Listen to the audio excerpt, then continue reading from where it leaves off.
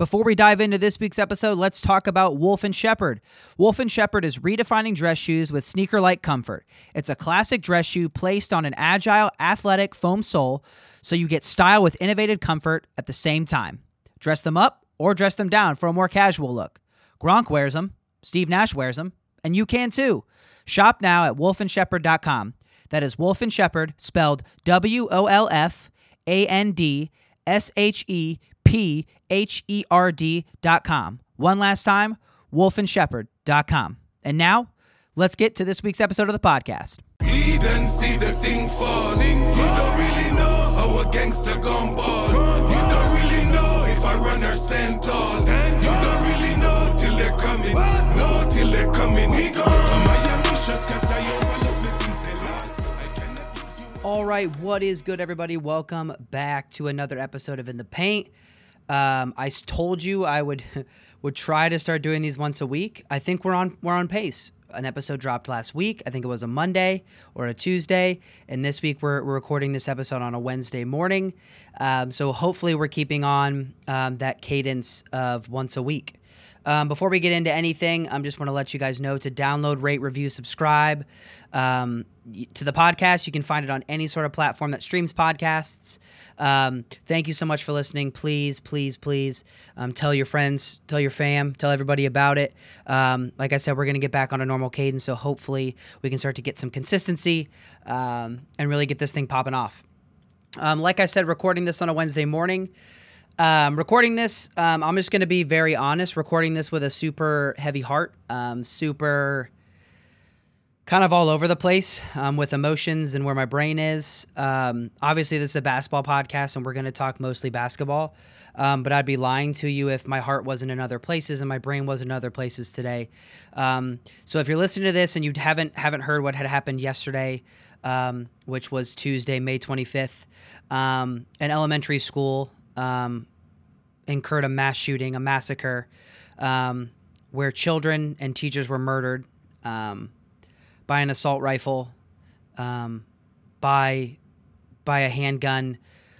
Plenty of different things being reported, but nonetheless, I think we can kind of confidently say that when parents are having to walk into a school to do DNA swabs to be able to identify if their children have been killed, it's because those kids have been shot in such a way that is so disgusting, and the weapon that was used was with such force that bodies are unrecognizable. That we can condemn whatever weapon was used in that heinous crime. Somebody shot their grandmother and then went to an elementary school where kids ranged from 7 to 10 years old and decided to take the lives of, and if this number is inaccurate, I've seen reports of different things. It sounds like 19 children have been killed to this point. The death toll was rising. 2 teachers now have been killed. Someone's grandmother was killed. That person's grandmother was killed, but maybe other people's in that family. And the reason I bring this up is because it has to stop. This madness has to stop. And I'm going to transition this into what Steve Kerr talked about, because for whatever your opinions are of your political affiliation, and that shouldn't matter in this situation, by the way, but it always does. So whatever you think of Steve Kerr as a human being because of what he believes in politically or where he stands on the political spectrum, I don't give a rat's ass, to be quite honest. Because what he did yesterday before a basketball game, which, by the way, they were up 3-0 and they could have closed this game out. Spoiler, they didn't. We'll talk about that, obviously, when we get to that point. What he did for 3 minutes, roughly 2 minutes and 45 seconds yesterday, at a press conference before the game, a pregame press conference, was he took no basketball questions. And I'm not saying that if he would have taken basketball questions, he did the wrong thing, because a lot of times in this world, and mostly in this country, but a lot of times in this world, and this, just to put it bluntly, or sorry, to put it more broadly, but in this country, it seems more bluntly that we do a really good job of compartmentalizing. And sometimes we need that to be able to get through the day. So I'm not saying it's a bad thing that we do that, but sometimes we're like, well, he just needs to be hyper-focused on a basketball game that his team needs to go win tonight. And to an extent, that's true. He is getting paid to be a basketball coach. So at that moment, at 9 p.m. or 9:30 p.m. on Tuesday night, last night, he was paid to be hyper-focused to get his team ready for a basketball game. But as a human being, it was impossible for anybody to be only focusing on a basketball game last night. I had a friend who had been waiting months, maybe even years, a year or so, to go see a musical and a play in Columbus, Ohio, that was a Broadway play. And all he could think about, one of the major things he could think about while he's sitting in this amazing play, was all the shootings that have happened in these past 10 days, all in public places. So it's impossible that Steve Kerr could only be thinking about a basketball game last night when people are going to things that they've waited a year for or months for, that they've paid hard-earned money for, and all they can think about is this where my life is going to end tonight or today? But what Steve Kerr did was take no basketball questions and give a 2.5-minute immaculate soliloquy on where we are in this country and how tired we are and how exhausted and how sad and how broken we all are. So I'm going to start off by saying, if you haven't gotten a chance to watch that, please take 2.5, 3 minutes of your day, pause, take a second, deep breath, because it's heavy, but then watch the video. Was something that I think we all can learn from and take from and be inspired by, which was, I'm not talking about anything else tonight on this press conference except for what happened in Texas today. So take some time and just listen to it. But the madness has to stop. It must stop. Those are children, and so it must stop. I'm tired. I'm tired of being tired. That's all I've got on that. Let's move into basketball. I know it's a tough transition to be able to do that, but let's just call this a distraction, shall we? So we had a game 4 last night in the West, and we had a game 4 on Monday night in the East. And so I'm going to mostly focus on those two games, and then I will obviously preview game 5 of Boston-Miami that's happening Wednesday night, tonight, and then I will also preview what I think happens in game 5 of the Warriors and the Mavs as well. But let's first talk the Monday night game, which was a couple nights ago, which was Boston and Miami. So let's just quickly go through kind of how this series has gone. Last Tuesday, so not yesterday, but Tuesday, May 17th, Heat win by 11, pretty much domination from the jump. You could contribute that to whatever you want. Celtics being in, a very, very physical series going to game 7. They now have to play Miami, who's also super physical, maybe the most physical team in the league, and then contribute that to being tired and then physicality. Okay. Then Wednesday, the night after, we have the Warriors who blow out the Mavs by, I believe that would be 25. Next game, Celtics win by 25, completely dominate the Heat, no questions asked. Friday night, Warriors win again by only 9 this time, so not a blowout, but the crazy thing about game 2 was the Mavericks completely dominated the entire game until the fourth quarter, and then the Warriors just completely obliterated the defense the Mavericks were running, completely figured it out, and end up winning by 9, even though the Mavericks blew that game.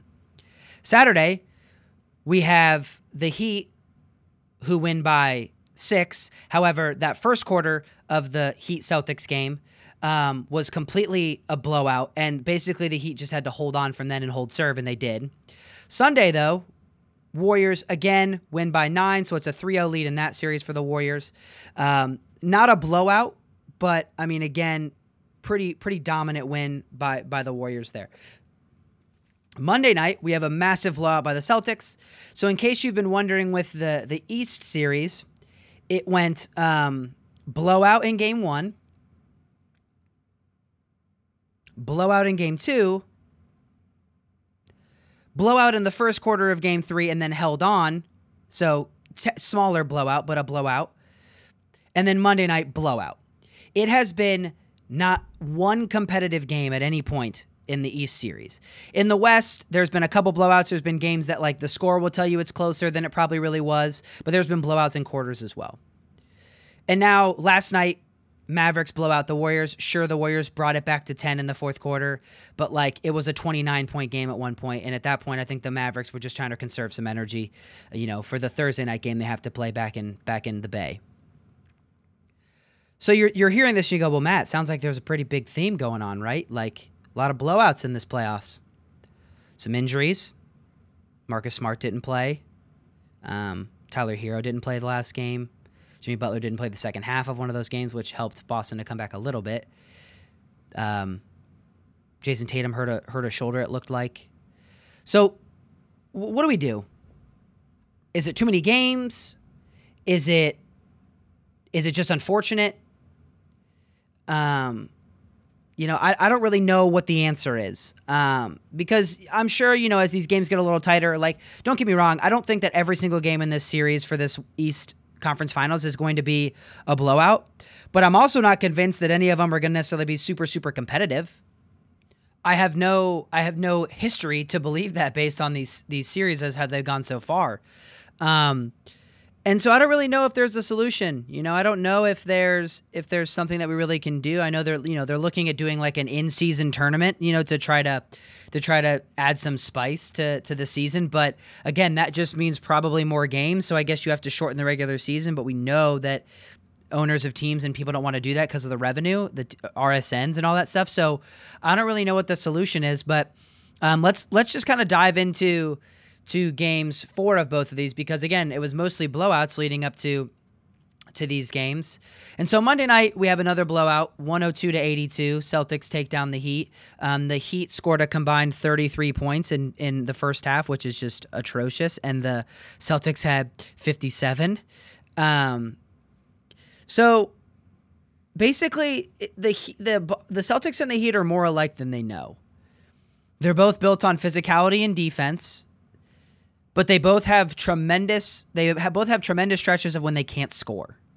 Like, offense gets so bogged down, and it's like watching high school basketball at times. Like, that's how bad these offenses can get.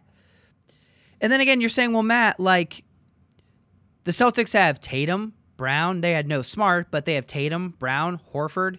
You got Pritchard coming off the bench. You've got Grant Williams, who had 27 in a Game 7 against Milwaukee. Like, what do you mean their offense is not good? And you're like, well, Matt, like, Miami has Jimmy Butler, Tyler Hero. He didn't play, but they have them. They have Max Strus, Gabe Vincent. You got Bam Adebayo. Like, there's plenty of talent on the floor for these teams. And I would say, sure. The problem with both these teams is they don't really have dribble penetration, dribble bucket getters. They have set, come off screen, set shooting bucket getters. Listen, Tatum can get a bucket at times, but a lot of times he likes to just kind of get a set shot or get a, one dribble pull-up shot.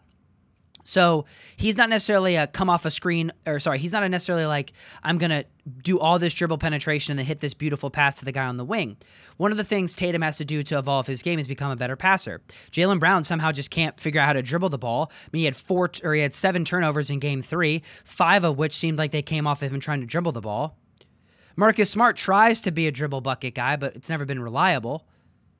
Grant Williams is clearly just a spot-up shooter or a down-low post-up guy. And then you've got Robert Williams and Al Horford, again, not dribble guys.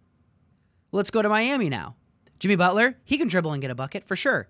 Tyler Hero, dribble and get a bucket, for sure, but sometimes he's super inconsistent, and sometimes he really is just becoming an off-the-screen spot shooter.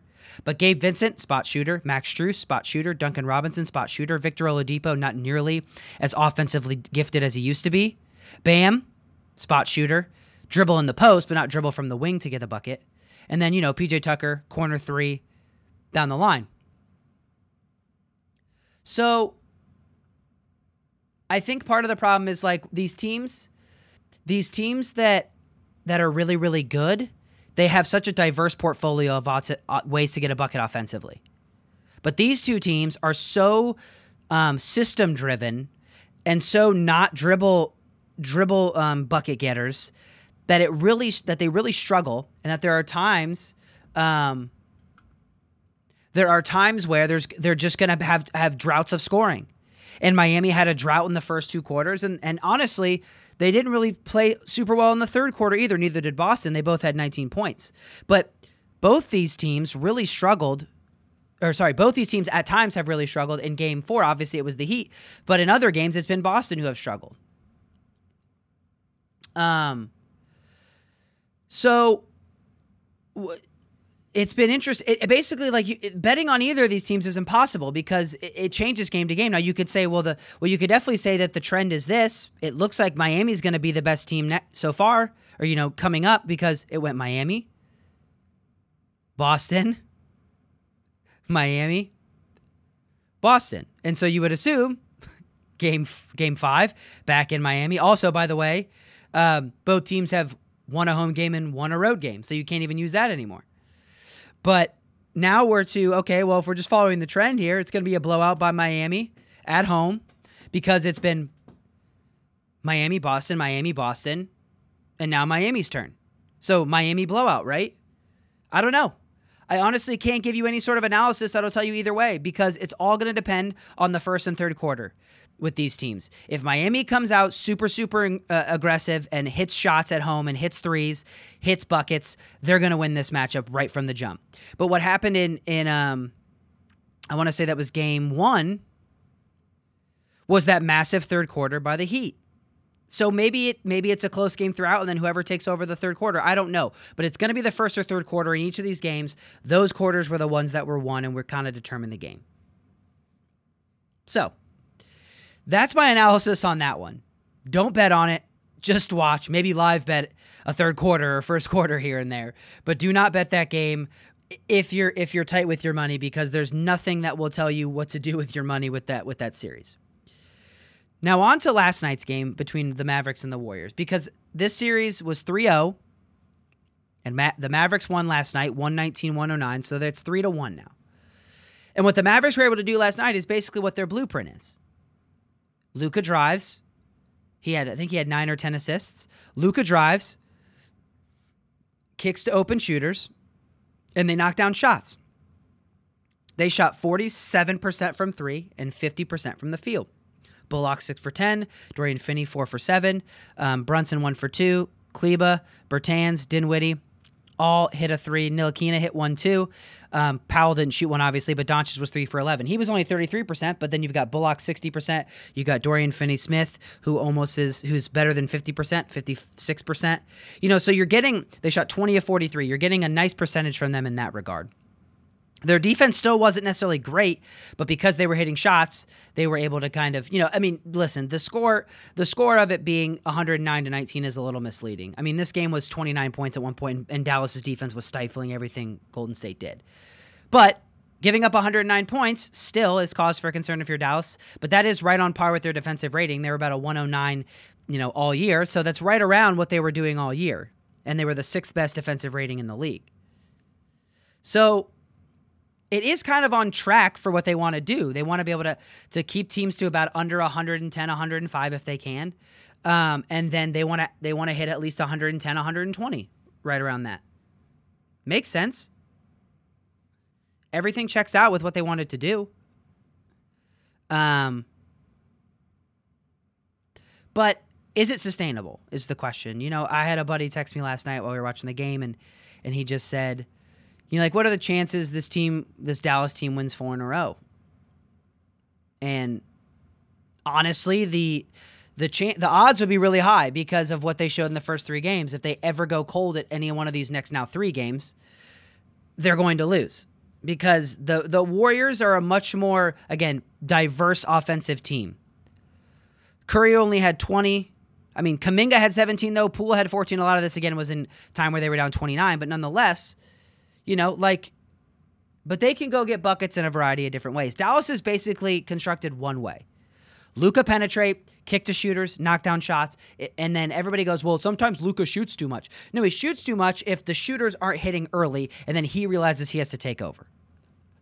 But the structure is Luka penetration, get to the rim, collapse the defense, kick to shooters, knock down threes. Then once everybody starts to go out, then you can have Luka start to drive in, post up guys down low, guys get to the rim. But the structure of the offense always has been with Luka is penetration, collapse the defense, shooters. That's how a lot of offenses want to work. Maybe a little more quickly than Dallas plays, but that's basically, in this day and age in basketball, that is exactly the strategy. Drive, collapse, penetration, shoot. Kick to open shooters. That's why what Dallas has done with their roster is perfect for Luka. Now, the problem with that is if you go cold, you get real cold and you lose by 30 or 40. But if you're clicking, you can blow out teams, or you can go on a sustained run, even if it's a 10-point win. That's what got Dallas up 29. Obviously, they were able to put the foot off the gas a little bit, which I didn't love. I obviously wanted them to just kind of murder them, but they didn't. So the question is, where do we go from here? What adjustments do you make? Well, Golden State doesn't really need to make any adjustments because, again, it just came down to Dallas hitting open shots. Now, you could say, well, what Golden State what is begging them to do, they finally did. And listen, Russillo talks about this a lot. He's talked about this many times. You can't fake desperation. So, like, Dallas was the way more desperate team because they were down 3-0. Golden State didn't have to be desperate. Golden State didn't have to really try. You can't fake them and force them to be desperate when they're up 3-0. It just doesn't work that way. It's really hard to get teams that are up 3-0 to be like, oh, we have to get this one. They don't. The reality is they don't have to get that one. So again, Russillo talks about that. Desperation is hard to fake. So Dallas was clearly a desperate team, and you could say, and again, one of the things that one of my buddies pointed out was like, man, if you listen to that press conference after Game 3, like they just felt like they were going to roll over. And you know, maybe they would, but again, with just a variance of just shooting threes, it can be quite extreme with how the games look. So I did believe that Dallas was going to win Game 4. I had him at -1. I got him at minus. I even took him on an alternate line of -6.5. I thought they were going to win by a lot, and they did. They won by 10. They were up by 29. I felt good about that basically the entire time. But moving forward in Game 5 back in the Bay, nothing about Dallas makes me think they can win that game. Sorry, there are a few things, but I'm not very confident in it. I mean, obviously you could say, well, if they just hit open shots and Golden State continues to just let them have the open shots. But just trust me now, because they hit in Game 4, Steve Kerr is going to make adjustments, and now I bet he's going to make them get to the rim. He's going to sell out on a lot of threes, and he's going to make them get to the rim, and he's going to say, okay, if Luka gets 50, but we're selling out and we're not letting open shooters get open jumpers, I think we can win this game if we hit shots back in the Bay. I expect Golden State to win Game 5. I actually had Dallas in 7 in this series. It's not going to happen anymore. I believe Golden State wins this one in 5 now. But Dallas, with Luka, anything is possible because he can create so much offense and do so much to get shooters open that you have to respect it. But if you ask me, this one is over in 5 back in the Bay for Golden State. And if you ask me for the other one, for the Eastern Conference Finals, I would definitely say that I think it's going 7. And if it goes 7 in the Eastern Conference Finals, it's back in Miami. I don't really think that's any sort of home court advantage, but it is an advantage nonetheless. So maybe Miami feels better at home with role players. They always play better at home. But I think it's going 7, and I'm still going to stick with Boston in 7. I think Boston is the better team. I think Boston has been the best team all year in the East. Numbers, well, it's not all year, but since January 1st, they've been the best team. And if the numbers tell you anything, it's that's correct. So I'm going to stick with that and go with Boston in 7. But what I've seen from them in some games is concerning. But it wouldn't shock me if Miami wins this one just because of the trend that we've seen. All right, so we're going to take a quick break here, and we're going to talk about the NBA draft. The draft lottery was just last week, so we know exactly what the draft order is now, and we'll talk about who we think's going, in the top numbers, what the top picks are going to be, and then who we think the most impactful and the best rookie of the class is going to be. We'll catch you in a second. Welcome back to the pod. We're going to talk NBA draft stuff. I mentioned that on the last podcast that the lottery was happening. It happened last Tuesday. And so we have exactly what the order is going to be for the draft. And we will now kind of look at what the order is from the first round on, and then we'll talk about what these mock drafts. I've got a few mock drafts pulled up. I'll talk about my personal opinion on who I think is going to be the best rookie in the class. I will say I'm 2 for 2 on picking the rookie of the year. The last 2 years, that's when I started to really start to put money on it and really start to care about it. The only caveat is the guy that I picked this past season, this season to win, did not win, but I feel like he was the rookie of the year, but he just got hurt. So listen, I know that Scotty Barnes is the rookie of the year this year, but if Evan Mobley doesn't get hurt and he plays a full season or somewhat of a full season or only is hurt a smaller amount of games, he's the MVP or the rookie of the year, and I make money. I didn't, and that's just sometimes how gambling goes. Last year I had went on the pod and said LaMelo Ball was going to be the rookie of the year. He was. And then I feel like I would have had Evan Mobley this year if it wasn't for injury. So I feel like I'm 2 for 2 with an asterisk. I don't believe in those, but I do believe in that when it comes to money. No, I'm just kidding. But Scotty Barnes, rookie of the year this year, I did have him towards the middle of the year. I did have him as the number 2. So I feel vindicated somewhat. But at the same time, I believe that Evan Mobley was the best rookie, regardless of if we're taking injury out of it. Evan Mobley was the most impactful in the rookie of the year. Anyway, we're gonna dive right in though into the draft order here. So the draft lottery is as follows: Magic got the first pick, the Thunder with the second pick, Houston with the third pick, Sacramento with your fourth pick. Detroit 5th, Indiana 6, Portland 7, New Orleans from the Lakers, they have the 8th pick.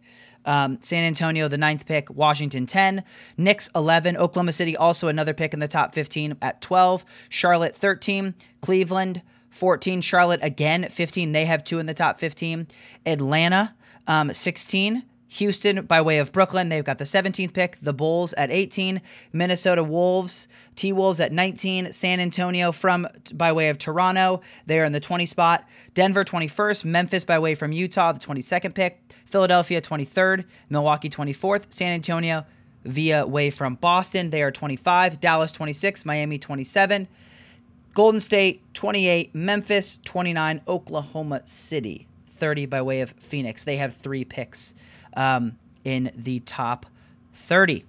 Second round, we won't go deep into because we're really only going to cover the first round in terms of mock draft. Probably only the top 15 picks. Once we get outside of that, it really just becomes a crapshoot. But let's quickly kind of look at 3 mock drafts here for the top 15-ish, 10 to 15 picks. We'll first start CBS. So CBS David Cobb, guy I read a lot, a guy that I trust a lot in terms of mock drafts. He has just put his out as of May 20th, so recording this on the 25th, 5 days ago, he put this out.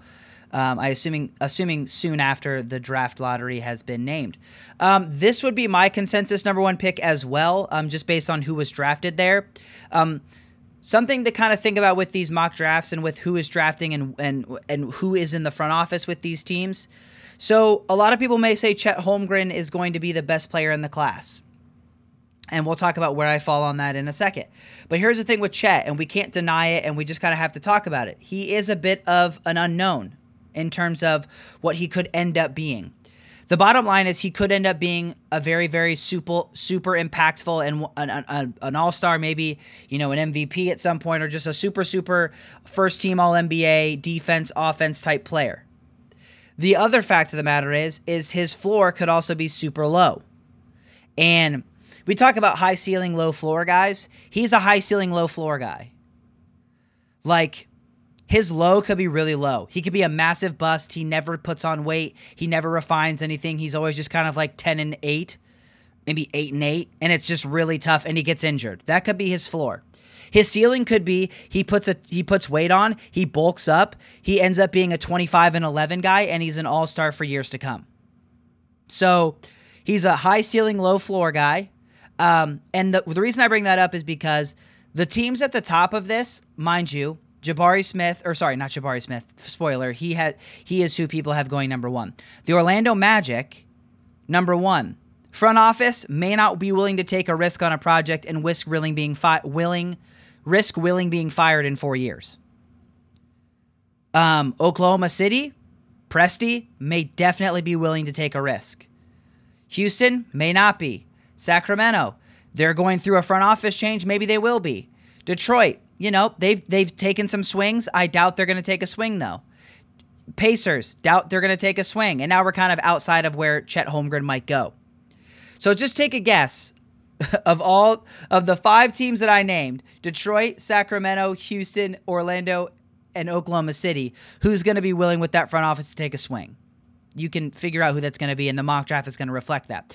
But Ryan Russillo always says, don't underestimate job security when it comes to these picks, because job security will matter, and Presti will have job security no matter what happens, and he's willing to take the risk on a swing. Spoiler, the mock drafts will probably have Chet Holmgren going to Oklahoma City. But do not underestimate job security when it comes to these. And so that leads me to talking about who David Cobb has as his number 1 overall pick in this draft, and that's Jabari Smith. It's also who I believe is the home run, slam dunk, number 1 draft pick in this class. If you go to theringer.com, they have Chet Holmgren going number 1, Jabari Smith going number 2. I don't think that Orlando is going to take that swing with Chet.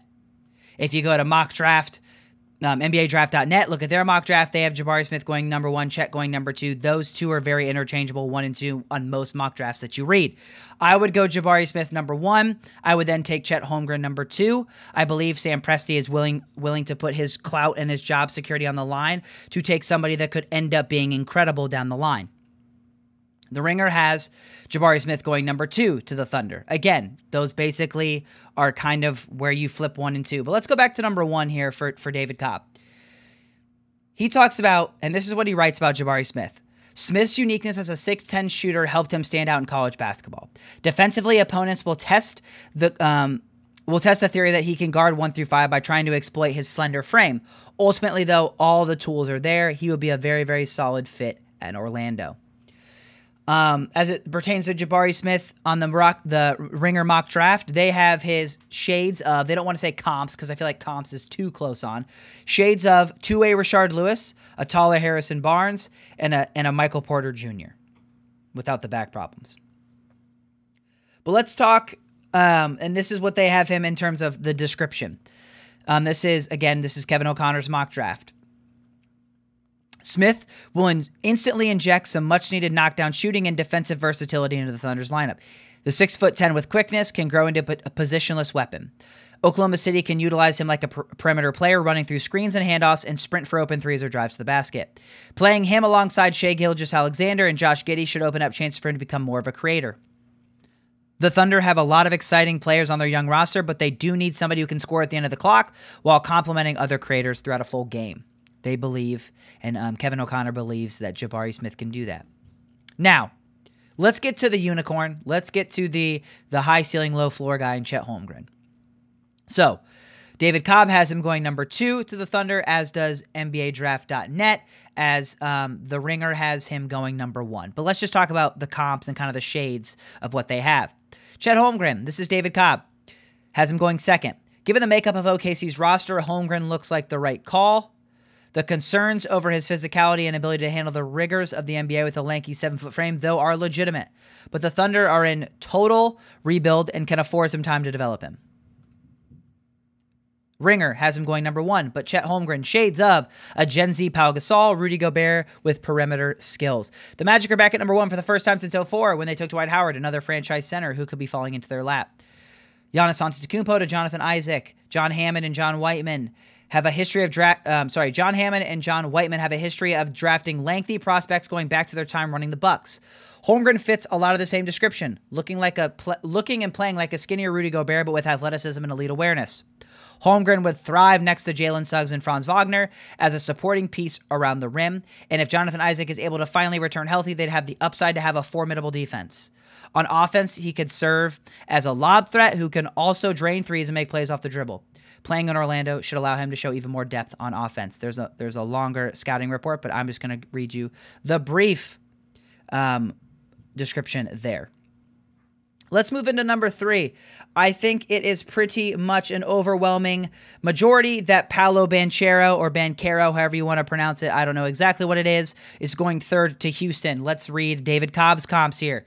In my pre-draft lottery mock draft, Banchero went to Houston at number over 1, but he slips to number 3 in this post-lottery version. He still lands with the Rockets. They feel he's the right fit. Banchero would pair well with Jalen Green. His floor is as solid. He's basically not low ceiling, but ceiling is the roof. It kind of is what it is, but he's a very high floor guy. You're not going to lose a ton of risk with drafting. You're not going to have a ton of risk in drafting this guy. His floor is as solid all around NBA 4, makes him a low risk pick, no brainer at number 3. Banchero, according to The Ringer, Jalen Green needs signs around him, and adding a 6'10" Banchero would be a huge boon. Banchero is an elite shot creator and would help carry the offense alongside Green. They can work with or without the ball. Swapping opportunities generate offense. Of all the top picks, Banchero is obviously the most ready to get buckets the second he steps on the NBA floor, but he's the furthest away from a contributing defender, which raises questions next to Alperen Sengun or Christian Wood. Still, he would create a multi-positional defender who could someday serve as an important piece as a defensive unit. I think he's a slam dunk number 3 pick. Number 4, this is where it starts to kind of, maybe differ. David Cobb has A.J. Griffin going number 4 to the Kings. The Ringer has Shadon Sharpe. And number 4 in the NBA Draft.net mock draft, they have Jaden Ivey. This is where top 3 are almost solidified. They're going to go one of the top 3 picks. But everything else after this is where it gets wild. And I'm not going to read every single comp for all these players, every single shades of, or every single description. But I will, if there's a consensus, I'll read them all. If there's not, I'll kind of break it off. So let's talk AJ Griffin, because this is definitely out of the ordinary. AJ Griffin is going to the Portland Trailblazers in the Ringer draft, and he's going to New Orleans in the NBA.net draft, or NBA Draft.net. So here we go. AJ Griffin, according to David Cobb, with the Kings deeply invested in De'Aaron Fox now and also developing last year's number 9 overall pick Davion Mitchell in the backcourt, they should look real long and hard at AJ Griffin as an off-ball threat whose elite three-point shooting would make him a nice complement to those 2 on the wing. Griffin can give them help as a 3-and-D weapon immediately and develop into more over time. Going to number 7 in the Ringer mock draft, it's a much shorter description.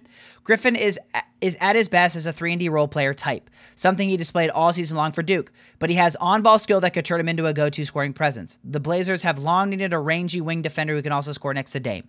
Griffin can also provide something they've been missing for years as a long-term upside, as well as long-term upside, So, obviously, they have him as, the Ringer has him as shades of Jaylen Brown, TJ Warren, and a 3-point shooting Jimmy Butler. I think that's a bit of a stretch. But there we are. Number 5, David Cobb, Keegan Murray. Number 5, Jaden Ivey for the Ringer. And number 5, Keegan Murray for Detroit. So let's talk about Keegan Murray for a second. He's a logical fit next to Cade Cunningham, as David Cobb writes. A tremendous value if he slips to Detroit. If you throw out age, he'll be 22, and just look at the game, there's a good chance Murray could be the first player from his draft class to make the NBA All-Star game. He's coming from a program that hasn't produced a first-round pick since 1998. That will obviously change, and considering the quantum leap he's made as a sophomore, it's tantalizing to consider what additional elements of Murray's game can be unlocked by NBA staff. Ringer has him going 6, 1 pick after to the Pacers. They read this about Keegan Murray. Tyrese Halliburton is already locked in as the Pacers point guard of the future, and now they can add a versatile wing and potential running mate in Murray. The two could lead a new generation in Indy. Murray could also fit nicely next to Miles Turner if they want to keep him as someone who can thrive on the perimeter with a knockdown jumper and defensive versatility. He's a 3-and-D forward, which also means Turner could stay at center, and the Pacers could play 5 out. Number 6, Jaden Ivey. This is the swap between the Ringer and David Cobb. Number 6, they have Jaden Ivey going to the Pacers. The Ringer has Keegan Murray going to the Pacers. Let's talk about Jaden Ivey. Or sorry, the Ringer has Jaden Ivey going to the Pistons. But let's talk Jaden Ivey here. Jaden Ivey, according to David Cobb, the Pacers already have tons invested in their backcourt, obviously with Tyrese Halliburton. But if Ivey is there at number 6, they might have to take him. The way he gets downhill and finishes in the paint with rim and the combination of athleticism and touch is reminiscent of John Morant. While Ivey lacks Morant's distribution skills and is more of a shooting guard, the upside is that he has the potential to be a better defender. According to The Ringer, Jaden Ivey, shades of Donovan Mitchell, a jumbo Darius Garland, and Victor Oladipo. Pretty much anyone can fit nicely next to Cade Cunningham in Detroit. Remember, the Ringer guide has him going to the Pistons. That's a testament to Cade's ability to control the game with veteran intellect. He's a major talent with all-star potential in the coming years. Pairing him with Jaden Ivey, another potential all-star guard, would give the Pistons one of the most exciting backcourts in the league. That would be an NBA League Pass team for me for sure. That's me adding that antidote, not the Ringer. There's a defensive mentality, though, being instilled in Detroit with Cunningham, Isaiah Stewart, and others setting the tone on a nightly basis. That kind of culture would obviously likely rub off on Ivy, who struggled at that end of the floor at Purdue. But adding another dynamic shot creator to this roster would be a huge win. All right, so again, number 7, which is David Cobb, he has Shadon Sharp going to Portland. As I mentioned, the Ringer draft has AJ Griffin going to Portland. Shadon Sharp is dropping down to San Antonio in the NBA mock draft pick here. So I'm not going to continue to read these descriptions, but we'll just kind of run through the names. David Cobb has Shadon Sharp going to the Portland Trailblazers. He had Ajabi from Kansas going to New Orleans. He has Jeremy Sochan going from Baylor, who has shot up mock drafts and shot up draft boards based on his combine. He's got him going to the Spurs. He's got Benedict Mathurin, Ben Mathurin going 10 to the Wizards. Nikola Jovic, not the same as Jokic. Nikola Jovic going to the Knicks.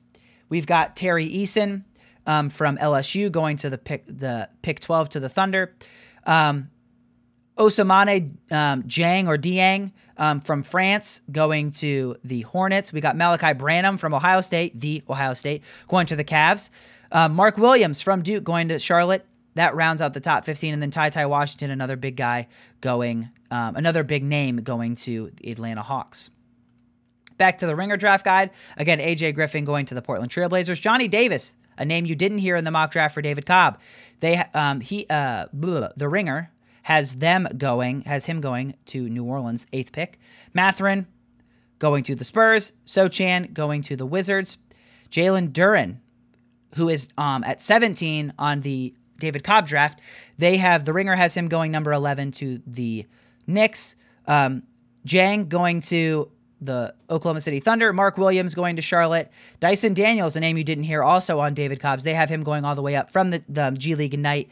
They have him going to the Cavs. Ajabi going to Charlotte. Terry Eason going to LSU at 16. A massive jump in the Ringer draft. EJ Liddell going to the Rockets, and then Malachi Branham from Ohio State. 2 Buckeyes going back-to-back. Ringer Guide has Malachi Branham going to the Bulls. For the NBA Draft.net mock draft, we got Benedict Mathurin all the way up at 6 to the Pacers. Portland Trailblazers have they have Portland taking Johnny Davis. AJ Griffin going to New Orleans. Shadon Sharp, San Antonio. Ajabi, Washington. Ty Washington going to New York. Terry Eason, Oklahoma City. Jalen Duren, Charlotte. Malachi Branham, Cleveland. Nikola Jovic, Charlotte. Mark Williams, Atlanta. Sochan, Houston.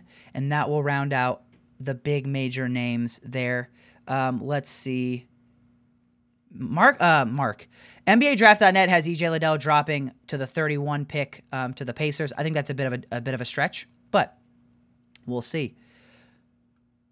Let's see. Johnny Davis going all the way to the Bucks in David Cobb's draft. That would be insane. EJ Liddell going to the Spurs. What a great fit that would be. So I told you I would give you who I think is going to be the best player from the class and then who I think is going to win Rookie of the Year. I think Paolo Banchero is going to win Rookie of the Year. I think he's going to have so many opportunities to be incredibly good, and he's the best all-around NBA-ready player right now. So I think Paolo Banchero ends up winning the Rookie of the Year from this class. But I do think that Chet Holmgren, if he bulks up, is going to end up being the long-term best player in this draft class. He's got a ton of upside like Evan Mobley. He reminds me a ton of Evan Mobley. A better shooter probably than Evan Mobley. Not as good of a defender, but can be as good of a defender. The vision isn't there, but it can be. But he's just got all these tangible skills that I think over time he's just going to be so freaking good. He's just got to bulk up. But overall, I think Paolo Banchero is going to be the Rookie of the Year this upcoming year. So let me see if we can get some odds on that. See if we can get some odds.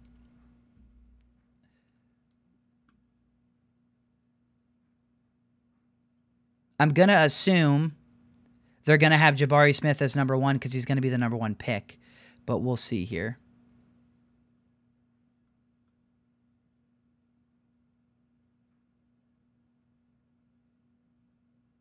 I don't see any yet. Taking a look here.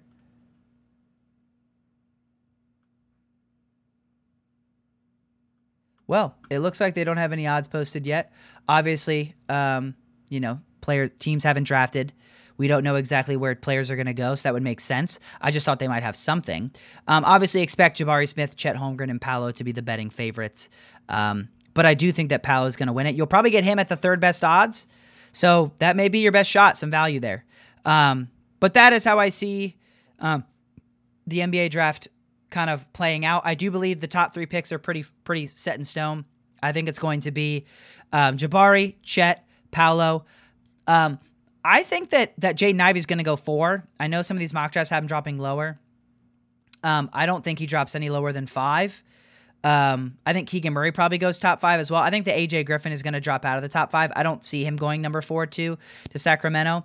I do have Sacramento getting Jaden Ivey, but I can see Shadon Sharp going there as well.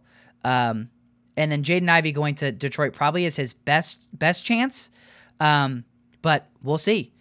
That is going to do it. That is going to wrap up another episode of In the Paint. As I mentioned, we're going to be doing these weekly, so please like, review, rate, subscribe, download. Subscribe to the podcast, all platforms, streaming podcasts. Please tell your friends, tell your family, tell the fam, tell everybody you know. We're popping off. But that is going to do it for another episode. Thanks for listening. All right, fam. Peace.